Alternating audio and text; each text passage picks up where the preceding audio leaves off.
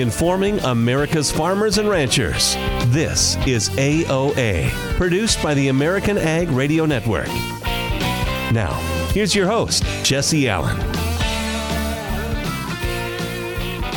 Well, even as many folks are thinking about turkey and stuffing and green bean casserole and mashed potatoes and more here during this Thanksgiving holiday week, there's still plenty going on for us to talk about surrounding agriculture and farming and ranching, and we're going to dive into some of those stories and conversations here today on AOA, Agriculture of America. Thanks for joining us. I'm your host, Jesse Allen. Great to be with you. Coming up on today's program, we're going to listen back to a few conversations from last week at the NAFB Convention in Kansas City, Missouri. Coming up in segment 2, we're going to discuss risk management and option strategy with Sean O'Toole from CHS Hedging. In segment 3, I sat down for a farm policy conversation with Jonathan Coppess from the University of Illinois Urbana-Champaign. We'll dive into that coming up after the bottom of the hour. And then at the end of the show today, I talked with Makenzie Billings with the CME Group in Chicago last week at the NAFB Convention, talking livestock futures and options, and we're going to listen to that interview, that discussion as well, coming up at the end of today's program. Today's AOA brought to you by Cenex Premium Diesel, like Cenex Ruby Fieldmaster and Cenex Roadmaster XL. Everyday products powered locally by Cenex. Find your nearest Cenex location very easily online. Just go to Cenex.com. Well, let's kick things off and take a look at a few news headlines and a Reuters report. Javier Milei's election as Argentine president offers an opportunity for quote-unquote radical change in policy for the grains sector. That's according to the country's main rural associations. They said that late on Sunday, offering to work side by side with the newly elected libertarian. Now, Argentina is one of the world's top exporters of soy, corn, wheat, and beef. However, its grains and livestock producers have been asking for the elimination of taxes and caps that they blame for crimping grain and meat exports for years. Now, Milei, a far-right libertarian, is pledging to reduce the size of the state and cut taxes. He also wants to eventually close the central bank and dollarize the economy, more radical ideas that he may struggle to implement. Now, according to the Argentine Rural Society, they said in a statement, quote, "A great opportunity has opened up to work together to make radical change to the current policies," end quote. Now, the South American country is in a deep economic crisis with triple-digit inflation, an array of capital controls which hurt trade, and a lack of foreign currency reserves. ConAgro, another of the major agricultural associations in Argentina, said in a statement that, quote, "We are at the beginning of a new stage, which we hope will bring well-being to all Argentines," end quote, as they congratulated the president-elect.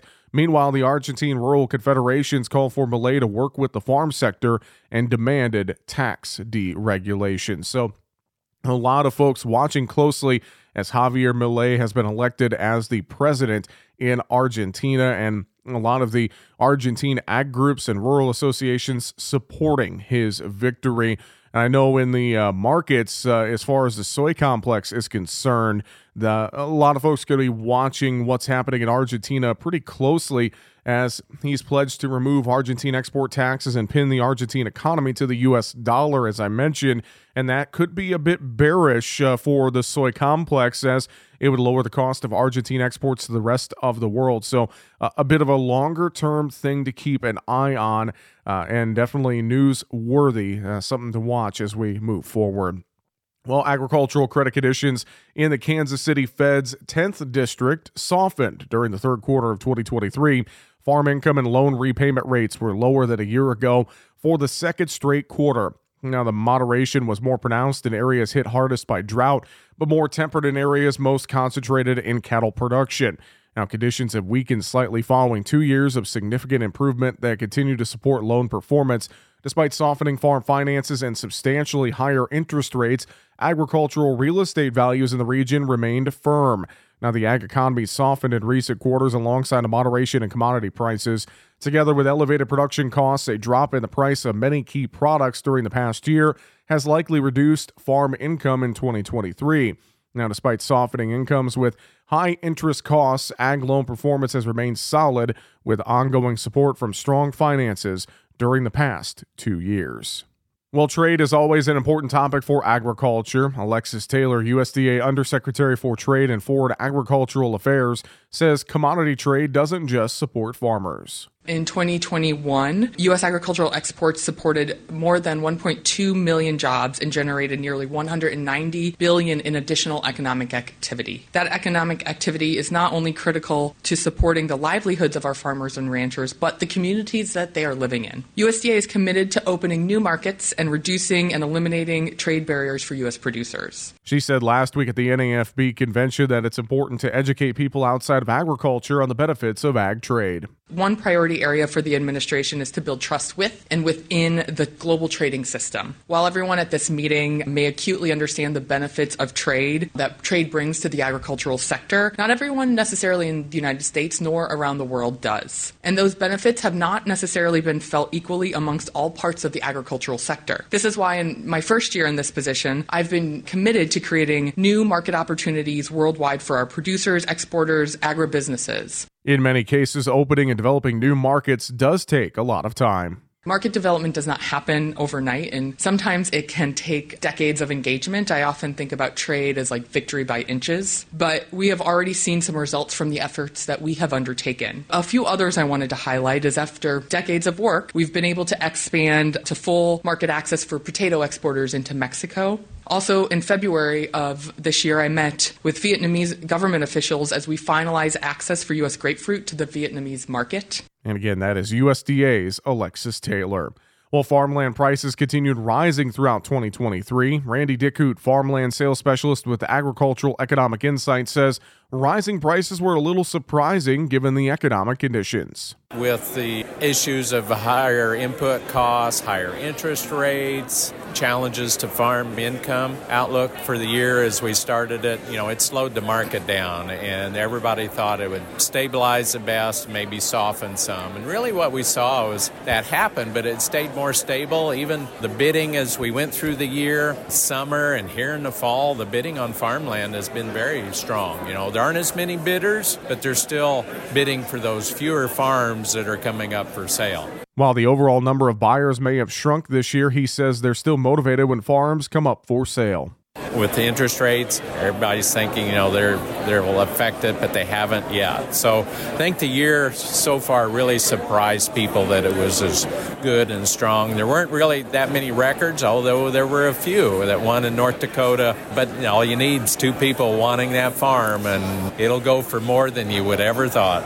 And he says many buyers had cash to spend that was built up over the last several years. Yes, I think, that's part of it. There are several good years. Those that do well saved up that cash, and if they have, they'll go buy equipment or a farm with that cash. For a farmer, owning that farm that comes up for sale next to him once every 3 or 4 generations is really a key, especially if you've got a generation that's going to continue farming. And once again, that is Randy Dickoot with Agricultural Economic Insights. More information, you can find it online at aei.ag. All right, coming up next here on AOA, brought to you by Cenex, Maxtron Synthetic Diesel Engine Oil that runs smart. We're going to head back to the NAFB Convention last week in Kansas City, Missouri. I had a great discussion discussing risk management and option strategy and more with Sean O'Toole from CHS Hedging. We'll listen into that conversation coming up after the break as we're back with more AOA right after this.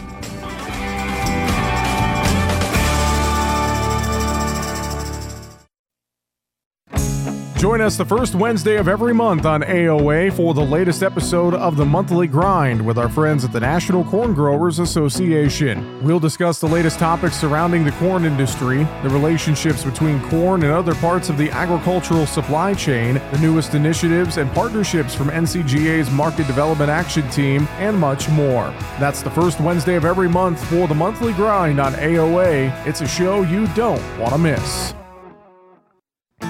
Join us every Tuesday for Around the Table, brought to you by CHS, where we take a close look at the benefits of cooperative ownership.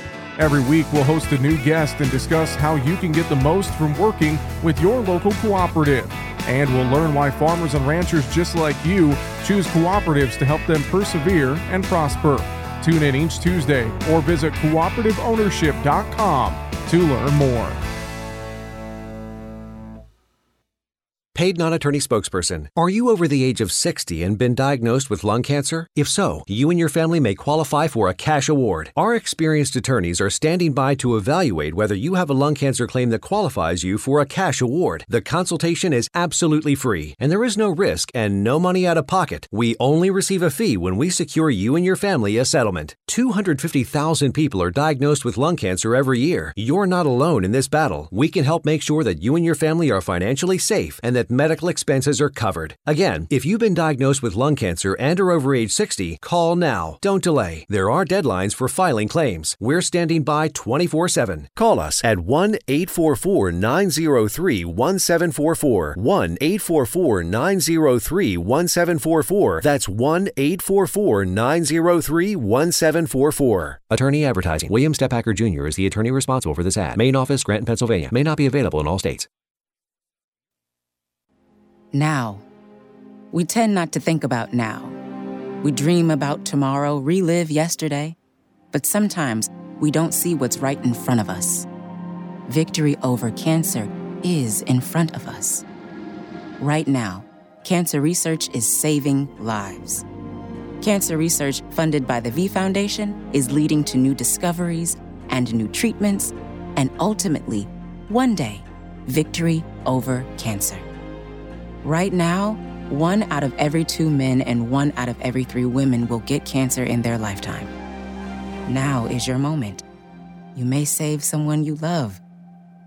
The V Foundation has the skill, the speed, and the strength to achieve victory over cancer. Because today's cancer research is tomorrow's victory. Learn more at v.org. Don't give up. Don't ever give up.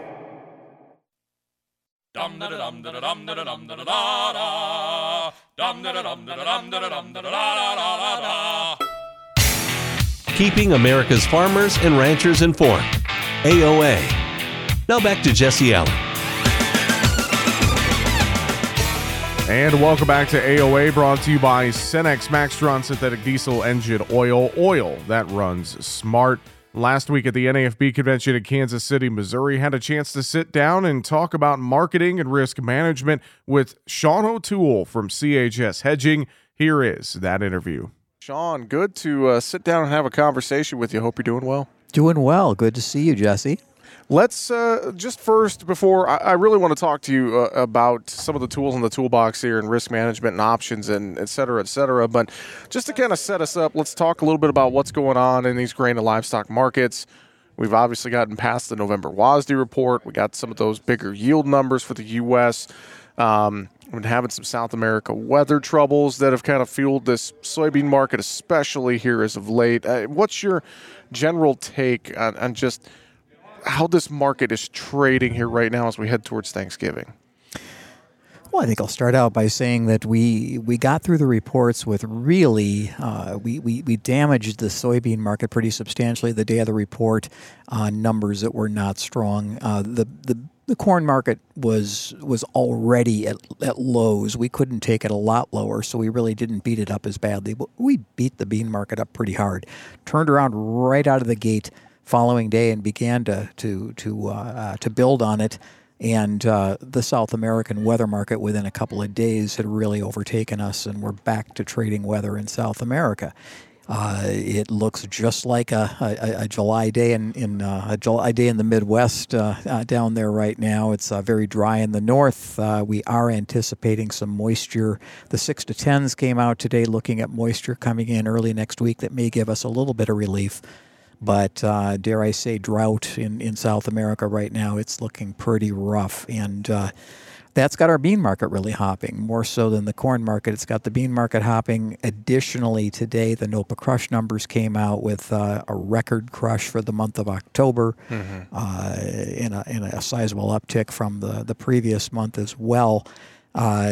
We're in a situation where the beans, I think, we're up against some trend resistance here that is caused, I think, the markets to turn around a little bit today. But you've got, when was the last time that you saw the soybean market in a carry, but both products, both meal and oil, inverted? Which I brought up a chart today of the January crush. versus the July crush, and it's $1 wide. I mean, it's just crazy. I mean, they're paying you to get this stuff crushed now. Move on it now. The products are inverted. You got to sell the meal. You got to get it moving while we've got a carry in the bean market. I've seen it where there's a carry in the bean market and you'll get one component. Typically, meal will invert, but the oil market will be carry as well. This time, we're all scratching our heads. Yeah, we are all scratching our heads. In terms of beans, maybe trying to lead corn here a little bit, we got a lot of corn out there, not only in the U.S., but in the world. Corn tried to rally early this week with beans, and then it looked like we were putting a key reversal in D's corn, and then that kind of faltered midweek. Are you worried that soybeans just don't have enough of a bullish story to kind of pull little brother corn, in this case, along with it here? We could maybe go back down and set some new lows in corn here, Sean? We could set new lows in corn. I think it really depends upon the beans. I think you're right there, and I think really the upcoming weeks and weather are going to be the real telltale to see what happens there and to whether we can drag it up. But look at where we are in the calendar. I mean, we're coming up on Thanksgiving. We almost always find some kind of a bottom between early November and early December, and we begin some kind of a year-end rally. We have hope that we can build something into this marketplace, but we are coming off 3 very strong years. And if you look at a chart of it right now, it really does look like a market like the wheat market looks like right now. They look like they want to go lower. Yeah, no, great points. Let's shift the conversation to risk management here a little bit. And two, I know we have December options expiration coming up, and that could be fairly volatile. That's something I think that a lot of producers need to think about here in the short term, but in the long term, as we're nearing the end of the year, marketing, risk management, I know from your background, there's a lot of tools in the toolbox that we can use to help market our grain and protect our risk. Talk about some of the things that producers should be thinking about right now in terms of risk management. Well, options are always in the toolbox, and at this time of year, options are starting to get cheap. Just historically, the calendar tends to drive options volatility down, so options premium is at low levels. I'm not going to say we're record lows, but we're down close to record lows of volatility. And so just flat out options purchases, for instance, one thing farmers should be looking at right now is they need to look at their interest rate costs. And for the first time in a lot of years, interest rate costs are a factor in farming. It's a factor in running an elevator. The grain business is thinking interest rates for the first time in a lot of years.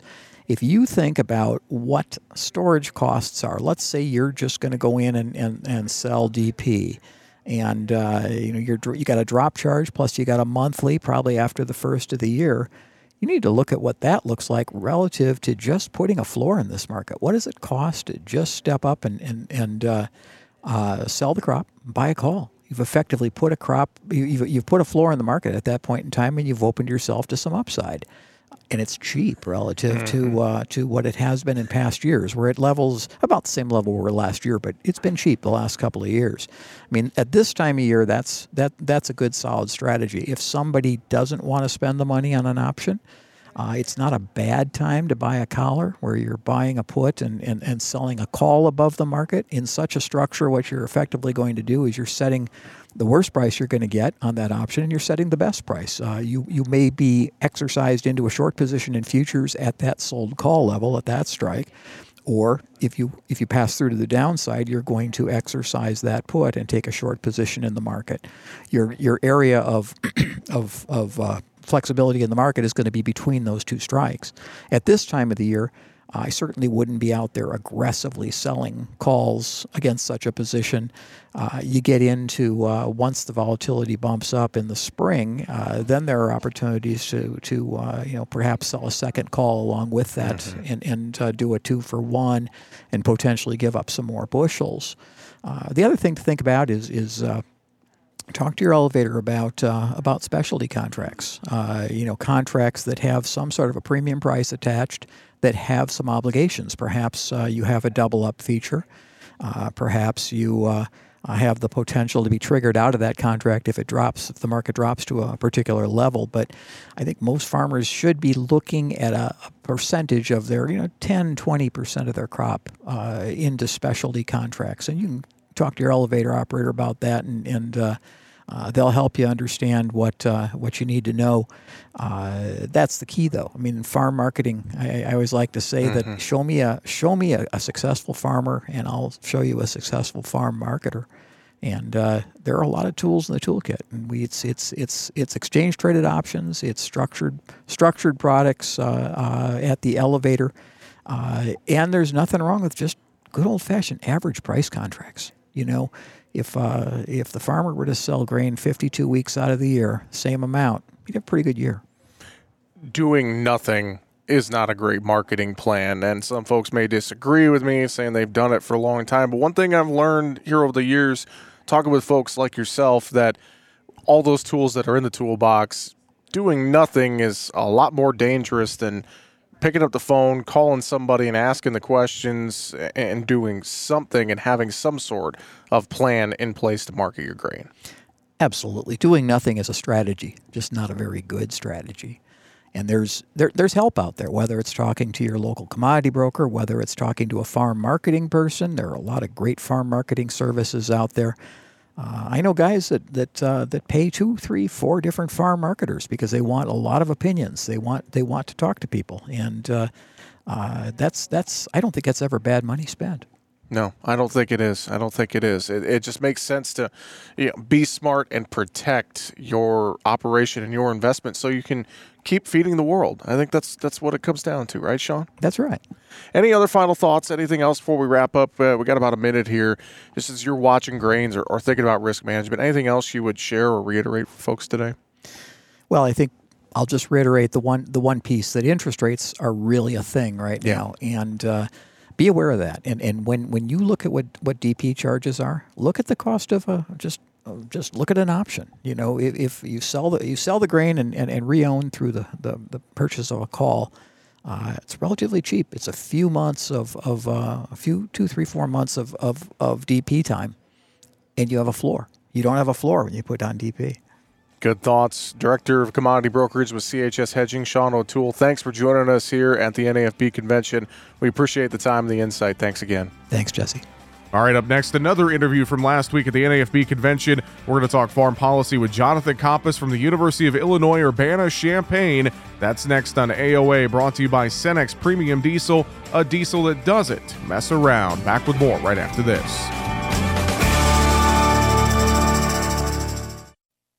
Non-attorney paid spokesperson.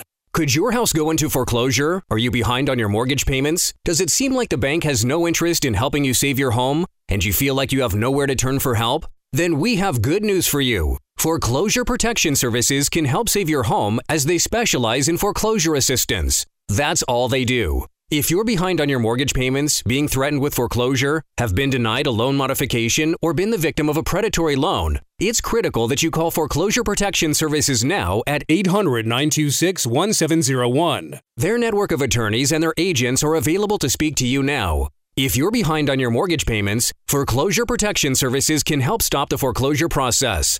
Call today before it's too late. New laws are in effect that may save your home. Call Foreclosure Protection Services now at 800-926-1701. 800-926-1701. That's 800-926-1701. You're listening to AOA for the American Ag Network. I'm Richard Risvet with this market update. Grains and oilseeds are mostly higher this morning, save for Kansas City wheat that is just slightly lower. Livestock is also mixed with hogs lower. Now, the grain trade seems to be uncertain about its stance on Brazilian dryness currently, and understandably so, as Brazil is a massive country and it's in the midst of a very different recent weather pattern split between north and south. Commodity Weather Group still expects good rains this week for dry center west soybean regions, along with reduced temperatures, though concerns remain overall as chances shift back to the south next week. January beans have posted bullish moves now to start each of the last 3 weeks, but have ultimately closed lower by the last 2 subsequent Friday afternoons. Now, the market is on a reduced time frame this week due to the Thanksgiving break on Thursday, and with a slightly shortened session on Friday. We'll have to see how they end up. U.S. soybean harvest is virtually done after last week's crop progress had shown 96% of the crop harvested. Last week's U.S. soybean inspections were decent at 59 million bushels, but were still a 6-week low with total inspections off about 8% versus a year ago. Now, U.S. soy export sales are moving in the right direction, but to date trail last year by about 21%, and up until just recently, it has been Brazil that is the primary exporter, with China's October soy imports from Brazil up 71% from a year ago. Domestically, the crush incentive does remain very high, with cash crush margins said to range from $3 to $4 per bushel in much of the Midwest. U.S. soybean product demand is expected to remain stout, with soy meal export sales and soybean oil domestic demand running at a good clip. After a strong session yesterday, the Dow Jones is down about 100 points. The dollar continues to leak lower, and crude oil prices are a few dimes off currently. You're listening to AOA for the American Ag Network. I'm Richard Ristvet.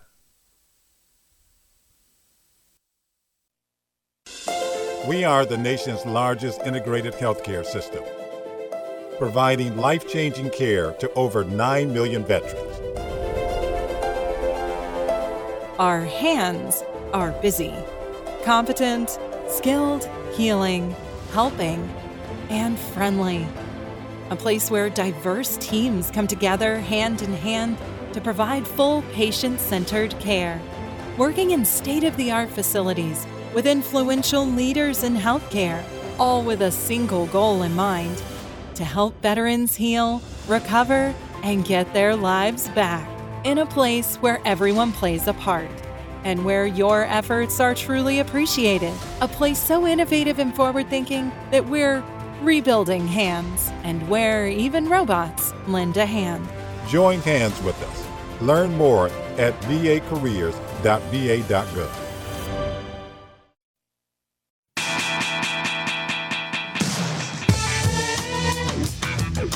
Informing America's farmers and ranchers. AOA. Now back to Jesse Allen. And thanks for sticking with us here on AOA Agriculture of America, brought to you by Cenex Premium Diesel, fueled by innovation, powered to perform. Well, last week at the NAFB Convention in Kansas City, sat down and had an ag policy discussion with Jonathan Coppess, ag policy professor at the University of Illinois Urbana-Champaign. Here is that interview. Great to sit down and talk to you about some things going on in agriculture and mainly the Farm Bill right now. That's been a hot topic here the last few days as we got an extension of the 2018 Farm Bill. We got this CR to fund the government through January, so giving us a little more time here. What's your thoughts on just that 2018 Farm Bill extension and what the main things producers need to keep in mind, I guess, with that extension here for a couple of months, or well, I should say for a year technically? Yeah, right. So the key, I think we'll start with the farmer perspective on this first, and the key is that we've got an extension for the next crop year. So farmers trying to sort through the agriculture risk coverage and price loss coverage decision. We'll have that sign up again in March, and everything will look just like it was for the last 5 years. So that kind of takes some of that uncertainty out of the discussion. And as you mentioned, from the congressional perspective now, we've opened up another year of negotiations and work, some pretty key work periods in 2024. Of course, we've got a campaign season that's gonna consume a whole lot of time and focus. So it's not a normal legislative kind of year. It's going to be very difficult. And I think the other thing that we have concerns about is just we've not seen any progress in the last year on the committee level, which is normally at least you'd have seen some progress hopefully there. And just the floor on the Senate, the floor in the House are always going to be a big challenge. Mm-hmm. But to not have seen much movement on the negotiation side is concerning. So we've got a quick, probably a good work period here early in the year, and then I think we were looking at the potential for the maybe lame duck session after the elections to kind of wrap everything up, maybe finish off conference negotiations. Sure, and that's kind of the thought that I've gotten from talking with folks here in the last few days as well. You get into a presidential election year, it's silly season, and who knows what can happen. I know Chairwoman Stabenow on the Senate side has even said here in recent days she feels like there's a lack of urgency to get a new 5-year farm bill done. Do you feel like that's the case as you look at things and talk with folks, Jonathan? I think there's a lack of that drive. Urgency is probably maybe a good way to look at it as well. Look, we're coming off 2 years of just incredible incomes, record high incomes for farmers. We've seen high crop prices, dealing with high costs. Like, there's a lot going on, and so I think, and we've seen this throughout history. These moments when you see prices on the upswing or still high above kind of average levels, it's kind of it's hard to really motivate around a bill. And I think some of this is also just the challenges in Congress. I mean, we've never seen a House of Representatives like what we've seen in the last year. Very and I true. think, you know, a lot of people who don't spend their time and sanity following this very closely kind of recoil. And it's sort of like, what do we expect to even happen given what we see going on or what we read about going on? And so I think those things combined right now really, really kind of I think put a challenge on the let's get something done. Here's what we think we need to see. Sure. Well, and you brought up the House, and obviously we have the hardline congressional Republicans there, and there's a lot of ongoing, not just the farm bill, but a lot of other things in terms of wanting to cut budgets and funding the government, and you know the fight in the farm bill to. You know, there's really no new money out there, it feels like, for the farm bill. And I know you've had some new research pointing to some folks looking to eliminate some of the IRA investment in the farm bill as well, and some of those USDA conservation programs. I mean, that just seems to be, I feel like that's going to be a big challenge here, a big lift, is the fact that it just doesn't feel like there's a lot of money out there for a new farm bill, and there's some folks who want to take even more out of the farm bill. Is that right? That's correct. I mean, the Farm Bill is a big, you know, legislative behemoth, 12 titles, you know, maybe 1,000 pages of legislation text, and it's got a 10-year score that runs over $1 trillion for 10 years. So it's a big bill. And so, yes, anytime historically we've seen this pressure to cut spending, particularly when you have like this sort of factional demand that we just, you know, cut down as much government as possible and spending as possible, that is a real challenge, particularly on the House floor.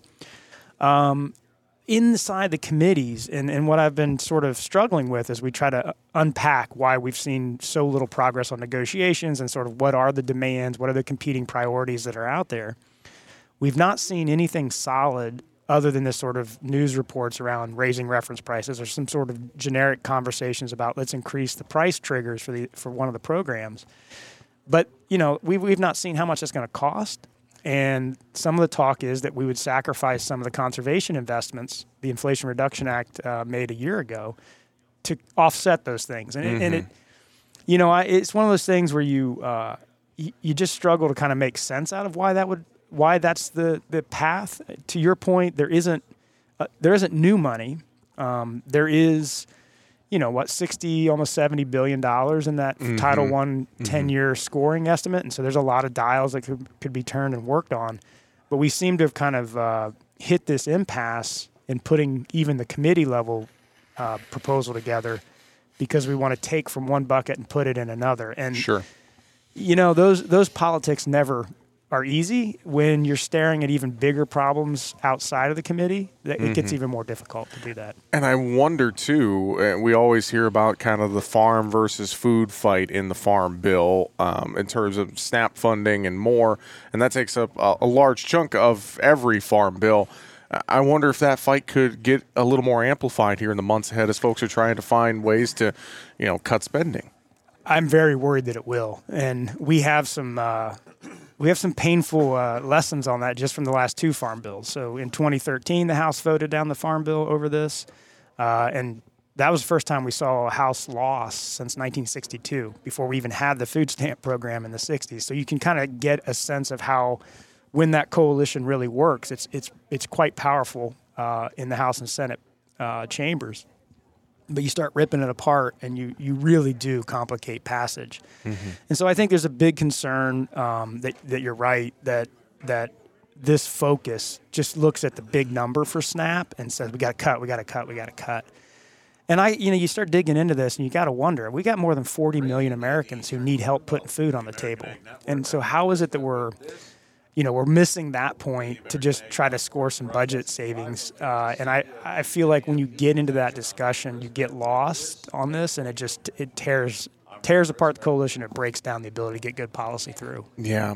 I think maybe one of the good things here is that all four leaders on the Senate Ag Committee, House Ag Committee, they have said they are very committed to getting a new 5-year farm bill done. I know they've been out across the country here this past year trying to solicit input from farmers and ranchers and folks throughout rural America. And so I feel like that there is the folks in charge who want to get something done and also have been here before to try and get something done, especially Senator Stabenow and Senator Bozeman. Yeah, I think it's one of the most important things that the committees get to do, the leadership gets to sort of take on and work through, is just getting out into the field and hearing from producers, hearing from consumers, getting a sense of what some of the issues are more locally, more regionally. And I think they get a lot of really valuable feedback on that. And I hear you. I think we've got some experienced legislators. I think there's a real interest in getting it done. I think we just have these sort of cross pressures, whether it's the Freedom Caucus in the House, whether it's the fight for reference prices, a fight over conservation dollars and SNAP funding. We have these cross pressures that really make it difficult to move forward. And, we're going to have to figure that out. And at some point, we got to see some real concrete proposals. What are the real asks on the table? What do they really cost? And how do we get there? And until we see that, we're just stuck at the starting line, right? We're not even getting this process underway to see what it would be like on the House or Senate floor. We talked about this earlier. You mentioned that we could maybe see this get into a lame duck type of session after the presidential election in 2024. Do you worry that we got the 1-year extension, and with all the partisan fighting and things that are going on in D.C., do you worry that this could drag on into 2025 even? What's your thoughts there, Jonathan? I definitely, for my own sanity's sake, I definitely worry about still having these conversations a year and a half from now. And when I worked in D.C., the farm bill I worked on took 3 years and 2 different Congresses. So it is extraordinarily stressful on everybody involved, and it is an enormous amount of work that goes into this. I mean, we see what gets in the news headlines, right? We don't see the 20-hour days that staff put in trying to dot every I and cross every T in legislative text. And so it is an incredible amount of work, and you ramp it up and shut it down, ramp it up and shut it down. And so it's a lot to undertake. But I do, beyond that, I think we've seen this long history, 90 years that we've been doing farm policy in some shape or form of what we have now. And it is another indicator of how much dysfunction we're seeing in the Congress, that you can't pull together that sort of the traditional bipartisan, by region, the multi-regions, looking from the urban communities all the way down to our farm gate. Why are we not able to work these things out? And we get stuck time and again in this. And it's a concern. It's another indicator of just this concerning dysfunction we have in our governing system. And, we can't get this one done. I don't believe that it gives us much confidence in a whole lot of other things that Congress needs to work on. And that is extraordinarily unfortunate, way beyond farm bill issues, because, we're a self-governing society, which means we got to govern ourselves. And if our elected officials are not doing it, then what's going on? Then we're stuck. We're in a real bad spot. So not an easy conversation. Once again, that's Jonathan Coppess with the University of Illinois Urbana-Champaign, talking with him last week at the NAFB Convention in Kansas City. We'll be back with more here on AOA, brought to you by Cenex Premium Diesel, on the way right after this. Times of transition, whether from a sad event or a joyful one, can leave us feeling adrift. Social connections are an important part of a healthy life. Being isolated and lonely can be harmful to your health. It can lead to high blood pressure, a greater risk of heart disease, and early onset dementia. So it's important to build and maintain connections to people, not just in your family, but others whose relationships bring meaning to your life. Trying a new hobby, volunteering, exercising, even using your phone or other device to stay in touch with others. All these can be great ways to keep up your social connections and your physical and mental well-being. Visit connecttoeffect.org to see if you're at risk of social isolation and find ways to get connected. Presented by AARP Foundation with support from United Healthcare. Being blind doesn't always look how others may think. Stargardt disease was supposed to define me. Retinitis pigmentosa aimed to overwhelm my family. It tried to cut me down. A blinding eye disease attempted to force me away from doing what I was born to do. But it cannot stop me. I have the tools. I will keep moving forward. Pushing past the limits of this disability. I know where to find support and where I can be seen. Great vision doesn't require great sight. Innovative research, educational resources, supportive community. The Foundation Fighting Blindness is leading the charge in finding treatments and cures for blinding diseases. Make your impact today. Donate now at fightingblindness.org. A public service message from the Foundation Fighting Blindness. This is Around the Table, where we explore the benefits of cooperative ownership. Today, we're talking with Mandy Huneke, Communications Director with Crystal Valley Cooperative, about how her co-op is fighting food insecurity this winter and holiday season.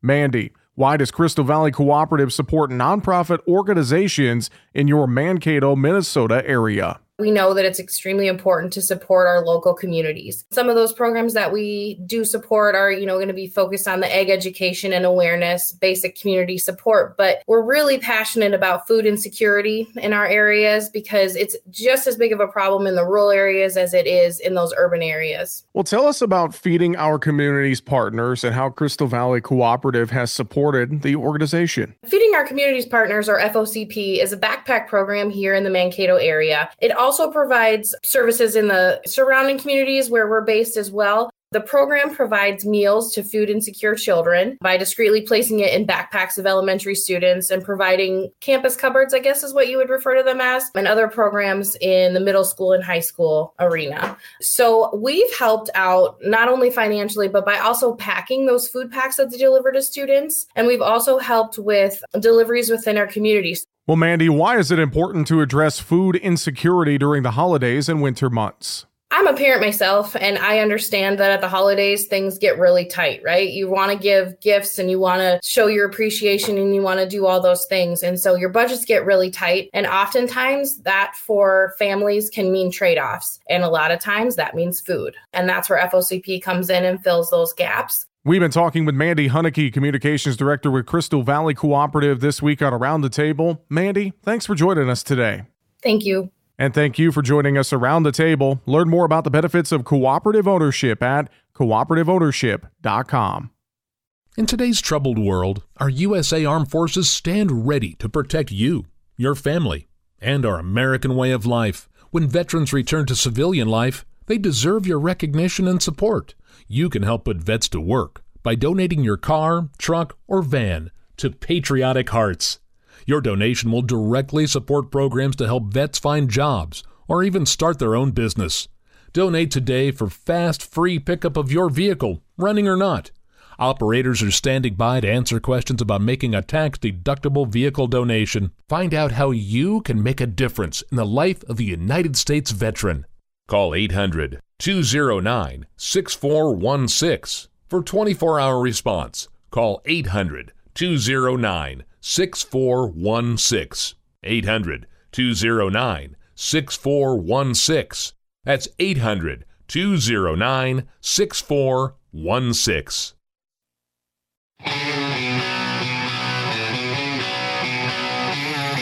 Keeping America's farmers and ranchers informed. AOA. Now back to Jesse Allen. And welcome back to AOA, brought to you by Cenex Premium Diesels like Cenex Roadmaster XL and Ruby Fieldmaster. Everyday products powered locally by Cenex. Well, as I mentioned here this week, we're going to be listening back to a lot of the conversations that I had at the NAFB Convention in Kansas City here this past week, as we had more conversations that we could fit into a couple of days. So sharing those with you here the next few episodes of AOA. And I had a chance to sit down with Makenzie Billings to talk about livestock futures and options with the CME Group. Here is that interview. Having a conversation now with Makenzie Billings. She is the manager of livestock futures and options products at the CME Group. And Makenzie, thank you for joining us here during the convention. Hope you're doing well. Absolutely. Thank you. So let's talk first record participation in live cattle markets. We're getting into calving season. We've seen drought conditions. We've seen a lot of economic uncertainty, yet we have this record participation going on right now. Absolutely. Talk about that for us a little bit. What are we seeing?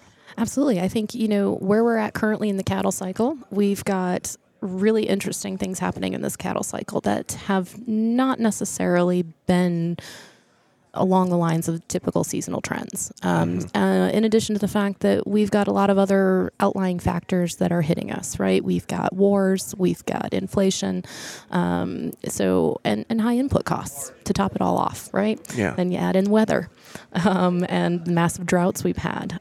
So there's just been a lot of uncertainty.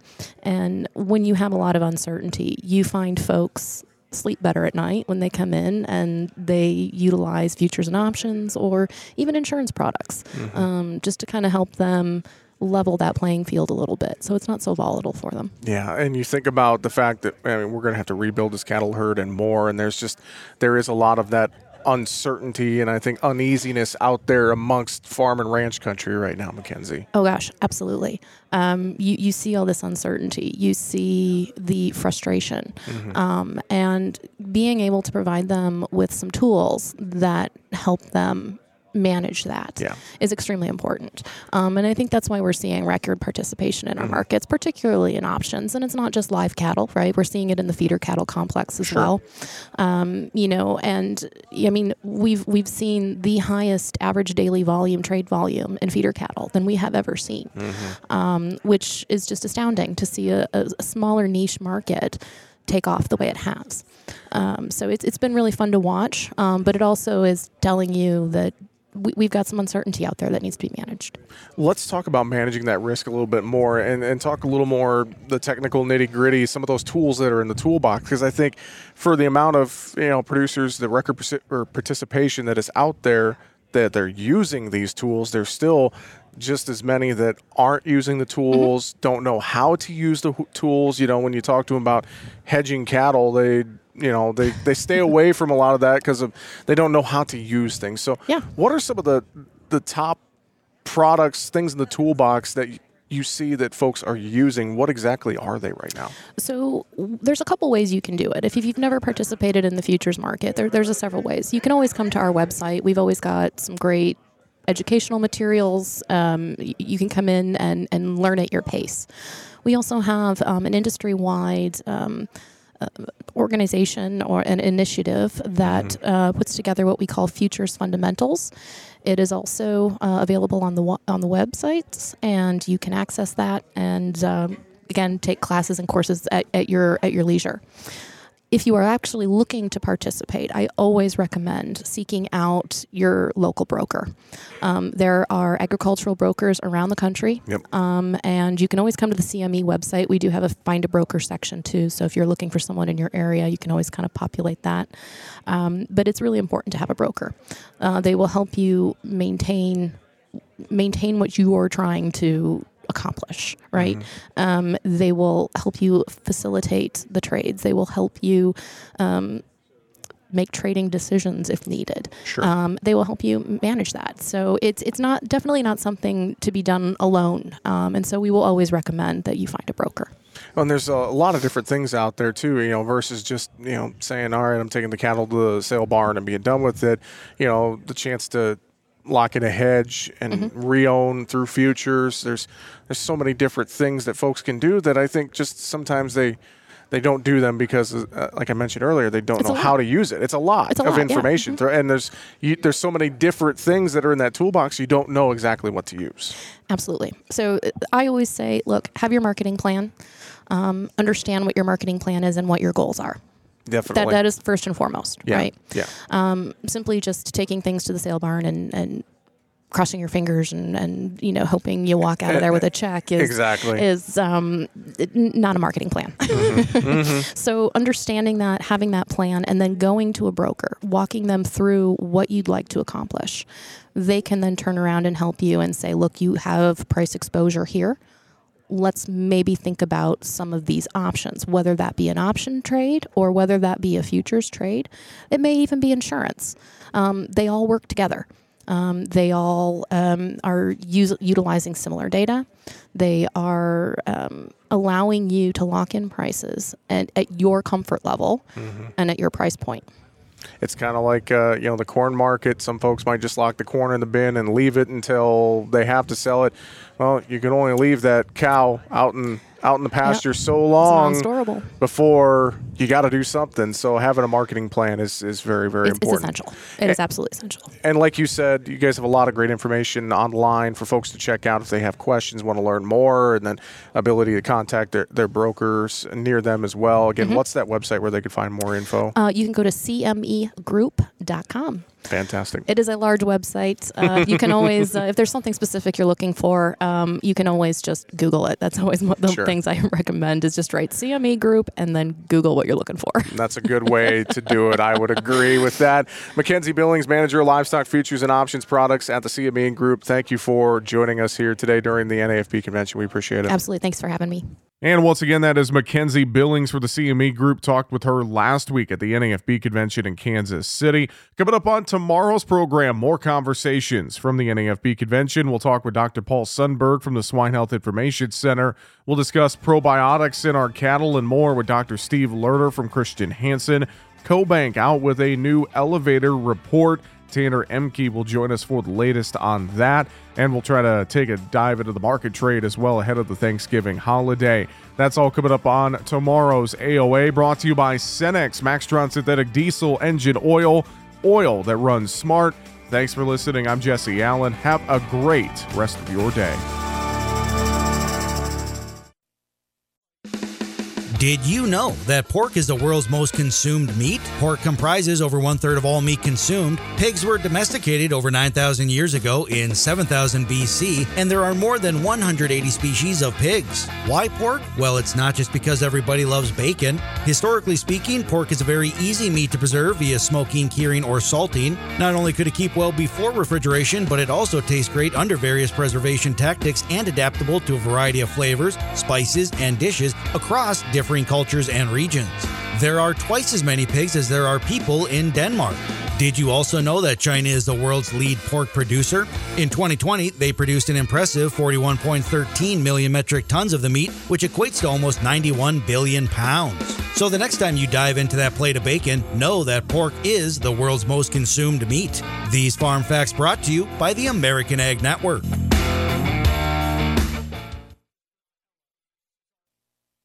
What I know about courage, I learned from my adoptive mom.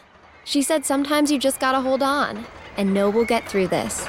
Mom, we are so high up. Hold my hand. No, you hold my hand. Here we go. Learn about adopting a teen from foster care. You can't imagine the reward. Visit adoptuskids.org to find out more. I learned patience from my adoptive dad. All he had to say was, "Hey, you got this. Just breathe." Hey, we're pretty good. Yeah. Might have to start a band. I got it. Learn about adopting a teen from foster care. You can't imagine the reward. Visit adoptuskids.org to find out more. This message is brought to you by Adopt US Kids, the U.S. Department of Health and Human Services, and the Ad Council.